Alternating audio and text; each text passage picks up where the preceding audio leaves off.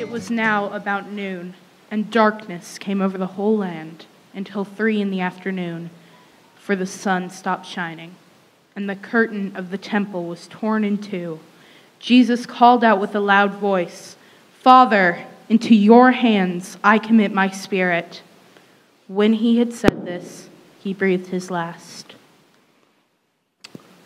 You may be seated. Thank you, Amelia.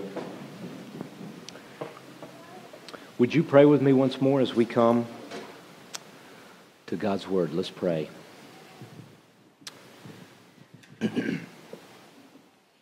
Lord Jesus, we want to open our hearts. We would ask that you would reveal yourself to us in these moments. That, Lord, you would open our hearts up to the riches of your love, your grace for us in the cross. We pray that, Jesus, you would be lifted up in our midst and that we would enjoy you as your people. We would enjoy all that you've done, all that you are. Lord, would you come and be glorified in us and help us to savor the riches of the cross today. In Christ's name we pray. Amen. The Apostle Paul wrote a book to a church in Corinth. You might have heard of it. It's called 1 Corinthians.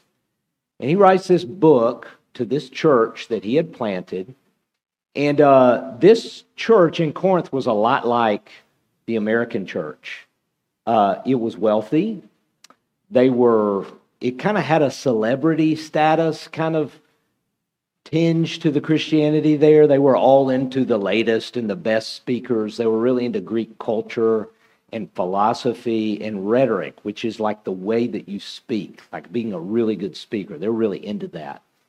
And the Apostle Paul says this incredible thing in the first chapter. He said, whenever I came to you and I was, ministering to you, I didn't come with eloquence. I didn't come with rhetorical skill. I didn't come with like great dynamic messages or anything. In fact, I was actually determined. I had determined that whenever I came, I was going to know nothing but one thing: Jesus Christ and Him crucified. Now, here's the interesting thing. That was a church. That was believers.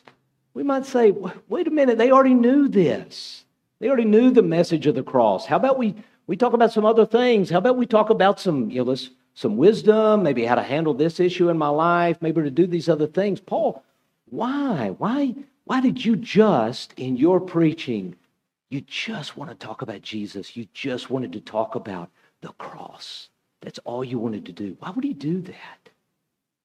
And he tells us in that chapter, he says, because the message of the cross, that's a little shorthand for the gospel. It's the message of the cross, of the death and torture of Jesus Christ. The heart of the gospel, that the message of the cross is the power of God for salvation. That's what he says. This is God's power, Paul says. Not just it has power, but it is God's power. The message of the cross is God's power to save us, and it is God's power to transform us. And that's why he would go to a church and say, the only thing I want to talk about is the cross. I just want it to wash over you. I just want to center on it. Because he knew this is the power. This is the power of the message of the cross. So that's what we get to focus on tonight. We get to just savor the power, the significance of the cross for us tonight. Now, in this meditation, normally I like to talk about what does this accomplish? And there's so much that we could go into this, because whenever we were hearing the reading of the account of the crucifixion, there's so many little details in there. They're just packed in, and each one is just loaded with tremendous significance for what that accomplished. Jesus was not just coming to give us a great example. He wasn't just to say, look how much I love you. He didn't come to show us even how to live. Primarily, first and foremost, Jesus came to do something, to accomplish something. And it's in the details of the crucifixion that we see what it accomplished. Now, we've been in Hebrews, and we've been talking about that. We've been in chapter 9 and 10 in Hebrews most recently. And you remember, if you're regular here and you've been here the past 2 weeks, you know all that we've talked about in there about the cross and its significance, and he's tying it into the Old Testament sacrificial system, but about how blood alone could provide cleansing. And so what Jesus was doing is he was coming to make the final sacrifice. And his blood now washes us clean whenever we're united to him. It cleanses us from impurity and moral uncleanness and all of our shame. And we saw that the sacrifices Jesus is a once for all sacrifice. There's no more need of any more. And we see in the details that we just read that Jesus on the cross said, "It is finished." We also talked about how Jesus in his death has opened the way to God. And we read in the account that the temple curtain, this big thick curtain that separated the worshipers from the holy presence of God, that it was torn from top to bottom, which was a powerful picture for us that now people like us can draw near to God. We have access beyond what we even realize. All those things are contained in those details of what was accomplished in that moment when Jesus was hanging on that cross, when he was giving up his spirit, when he was paying for our sin. But what I really want to drill down on tonight is not just what it accomplished, but I want to drill down on Jesus's heart in the cross. What is his heart for us? What do we see, even in the story, is his heart for us, and what was he experiencing as he went to the cross? Now, that might sound a little odd to ask that question and to be talking about Jesus' heart. Why would we do that? And I think it's pretty common. Anybody getting a delivery here? I'm sorry, that just distracted a few of you. It distracted me. I just wanted to acknowledge it. We all see it. It's okay. You're going next door. We all see it. Yeah, it's that commercial. Never mind. I'm getting off track here. Okay. God, where was I? Okay, so Jesus' heart. Whoa, wait a minute. Why are we talking about God's heart? You know what I think? I think it's so easy for us to have a picture of God as if he doesn't have a heart. And what I mean by that is that God it's very easy for God to just seem like mechanical, like unaffected, like distant, not feeling, not affected by us, not having emotion. You ever have that idea of God? You know what's incredible is as you come to Scripture and you kind of have eyes for that, what we see is that God's heart is everywhere. He's revealing his heart. God feels like a tremendous amount in Scripture. He is affected. God is affected by us, like really affected. Go search Scripture. It'll blow your mind. God has a heart. In fact, we have a heart. We have desires. We have emotions. We are persons because God is that way. We're his image. So God is a person. He has a heart. He has desires. He has emotions. He has a heart. So what is his heart for us? What a great question that is. And for Jesus, what do we see of Jesus? Very easy to think of Jesus as being more God than human. And, I've kind of always imagined, especially growing up, even as a young believer, as I would read the Gospels and Jesus is talking, I kind of imagine this person that's just kind of stoic and hard and unapproachable and unaffected. But go back to the Gospels and read what happened in Jesus when he met a particular person in need, particular person who was broken. We're almost always told that Jesus saw them and he felt them. He was moved. He was affected. His heart was broken.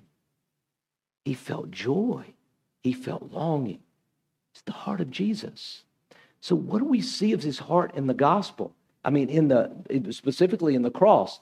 Now, I just want you to know the crucifixion for Jesus was heartbreaking. It was heartbreaking. He felt it. He felt betrayal. You know betrayal in your life? Jesus felt betrayal to the nth degree. He knew what it was like for all of his best friends to turn on him and sell him out. He knew what it was like to experience injustice. We've talked a lot about injustice in our world in the past year. Injustice has actually been around since the beginning of time. But Jesus tasted and personally experienced injustice. He was falsely accused. He was blamed for what others did. He experienced being mocked. He experienced being shamed publicly as he was hung naked on a cross. He experienced nails going through his heart. He experienced his heart absolutely breaking as he was experiencing all this on the cross. And most painful of all, he experienced the Father forsaking him. It's a huge statement in the Gospels, where it says in that moment he cries out, and Sarah did a great job with the Aramaic there, by the way. That's always one you don't want to have to read. But he's crying out. He's actually quoting Psalm 22, which just so happened to always be about Jesus, hundreds of years before he ever came. But he cries out and says, God, why have you forsaken me? The deepest ache of a heart, of actually a fully human heart, though fully God at the same time. Jesus felt.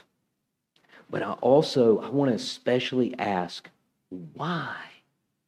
If he felt all of this and it cost so much, why did he do it? Why would he go to this length? Why would he endure this? Why would he choose to endure this? And by the way, he chose. This didn't happen to Jesus. This wasn't a fate that hit him. This wasn't a circumstance. This wasn't something that just passively happened to him. Jesus chose for this to happen. And he had to choose his entire life. He had to choose to experience suffering. He had to choose to become flesh and enter into the brokenness of our world. He had to choose to experience all of the brokenness of this world. Remember, Hebrews said he knows it all. He's experienced everything that we've experienced. He had to choose that. In this moment when he was being beaten, when he was being mocked, he actually had to choose, actively choose to allow himself to be treated in that way. We're actually told the disciples think they need to save Jesus and step in and stop this in the garden. And Jesus says to Peter, do you not think in this moment I could call on 10,000 legions of angels? Jesus could have called on the armies of heaven and laid waste to the whole earth. And in fact, he would have been justified in doing that exact thing. He chose, he chose, he chose. And so the question is, why? What's his heart in that? What led him into that? And here's the answer for us. Love. Love. We're told that over and over and over. It was love. And not love in general, not the general kind of love we love to celebrate in our culture. It was love for you. Personal, intentional love for you. Do you believe that? Do you see that when you look at the cross? It's amazing in 1 John. 1 John's a great just chapter where it just, John's so simple. If you're familiar with the book of John, 1 John in particular. But he gets to chapter 4 and he says, God is love. That's a huge statement. That's a complete sentence there. God is love. It is the very essence of his being. If you're wondering who God is or whatever your view of God is, John just wants to just boil it down and say, this is who God is. He's love. It's who he is at the very core. But then he kind of defines that for us. And he says this is love. This is what it looks like, John says.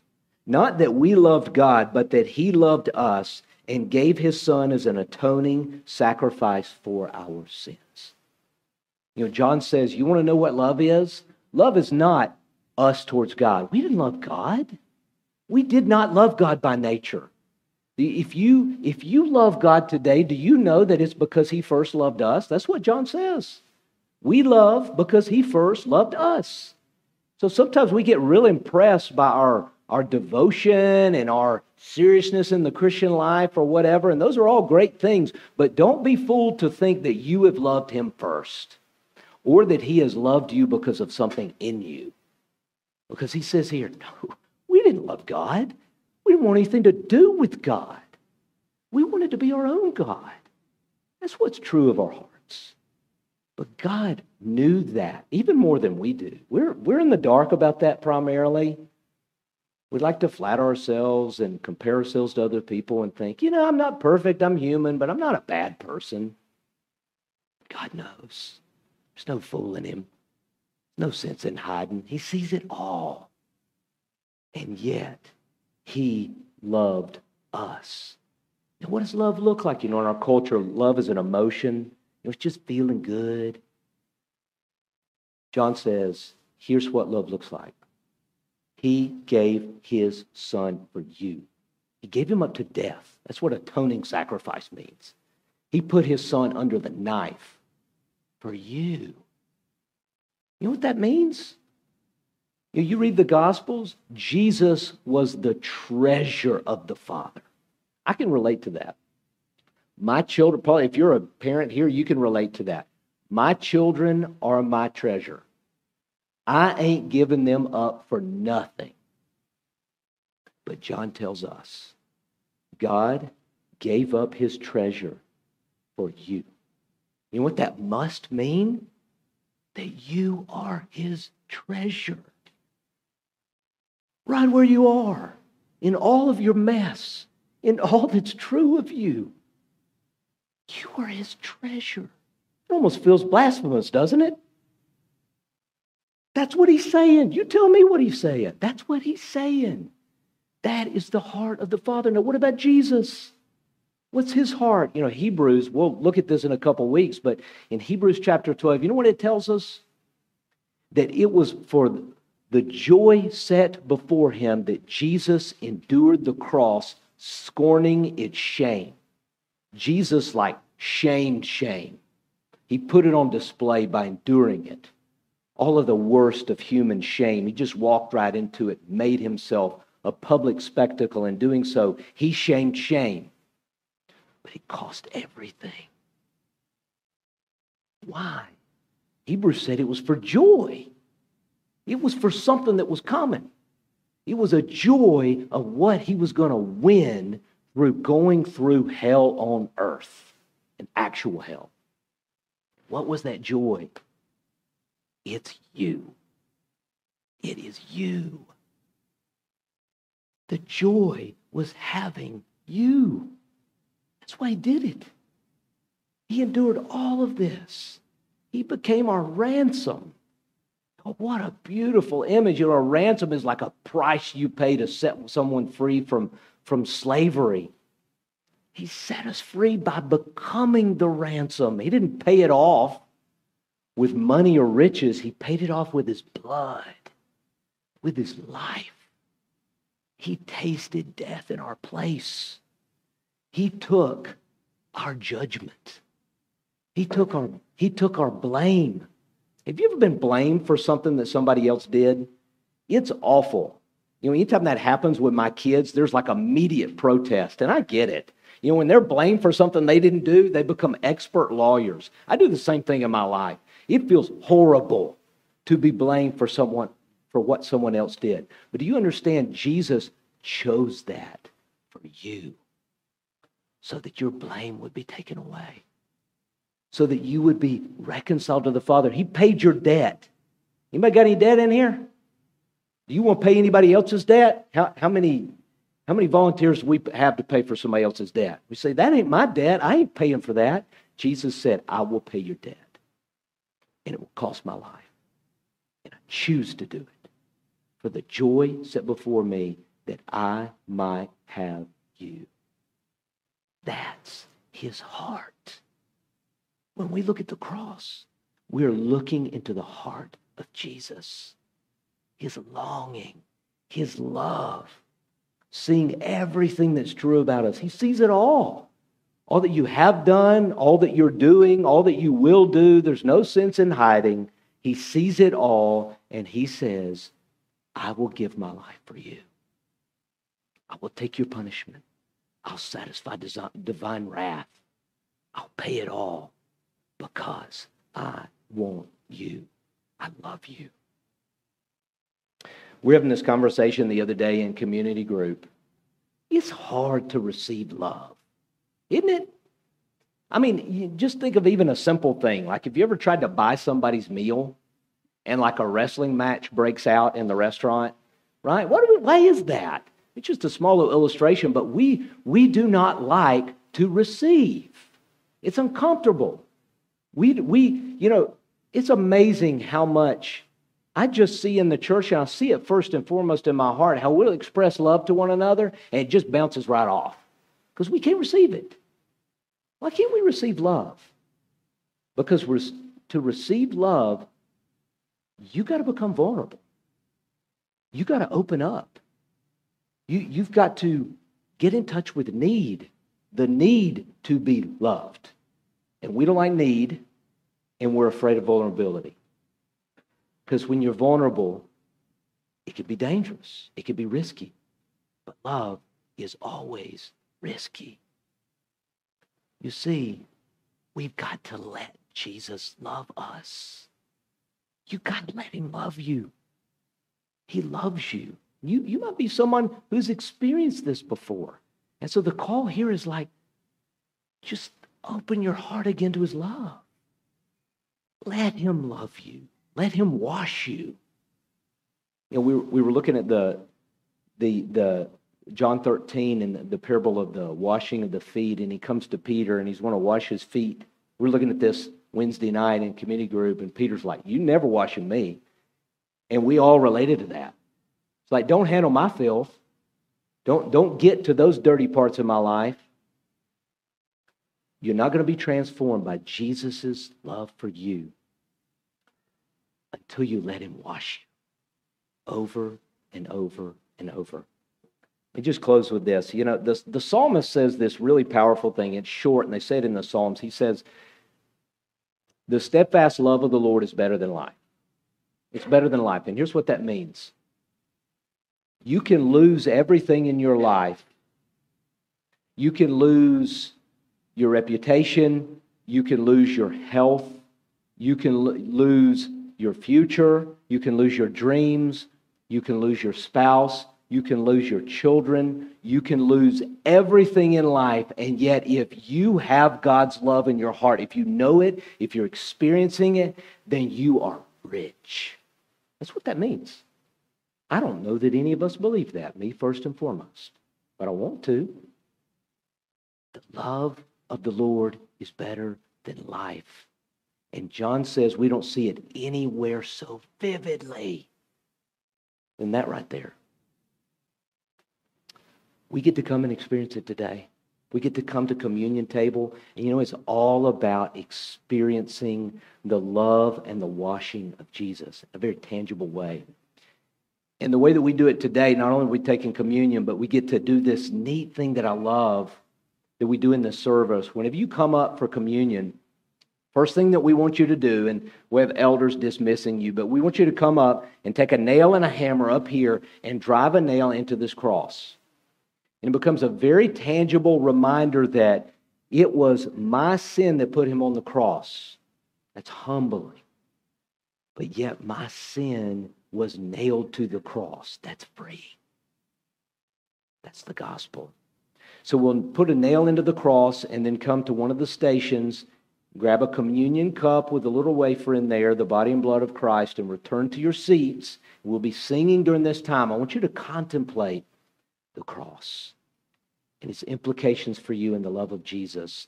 And then wait till everyone is seated and we'll take all together as one. So as we move into this time of communion, as we always do, we begin with repentance that prepares our heart to receive love, to receive grace. So let's pray together this prayer of confession. Let's pray together, and let me encourage you, don't just say this.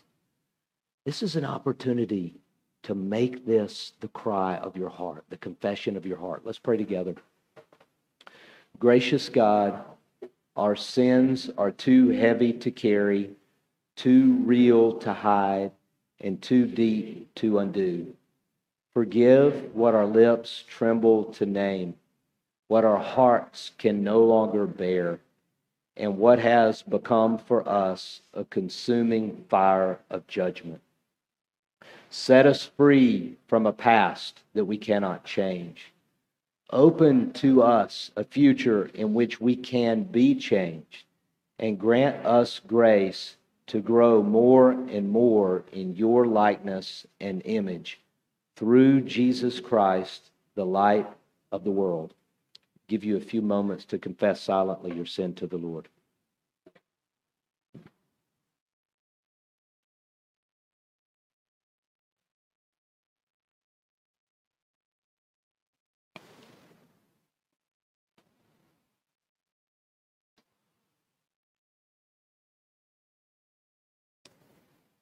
Lord Jesus, we come tonight and we confess our outrageous need of your continual grace. But we rejoice that it is ours in abundance. It is once for all, this power of the crucifixion, the power of the cross. Would it just fill our hearts at your table? Lord, we pray that you would take these very common elements, juice and bread, set them apart for your holy use, that you would feed us with your love and grace. Meet us at your table by your Holy Spirit. In Christ's name we pray. Amen.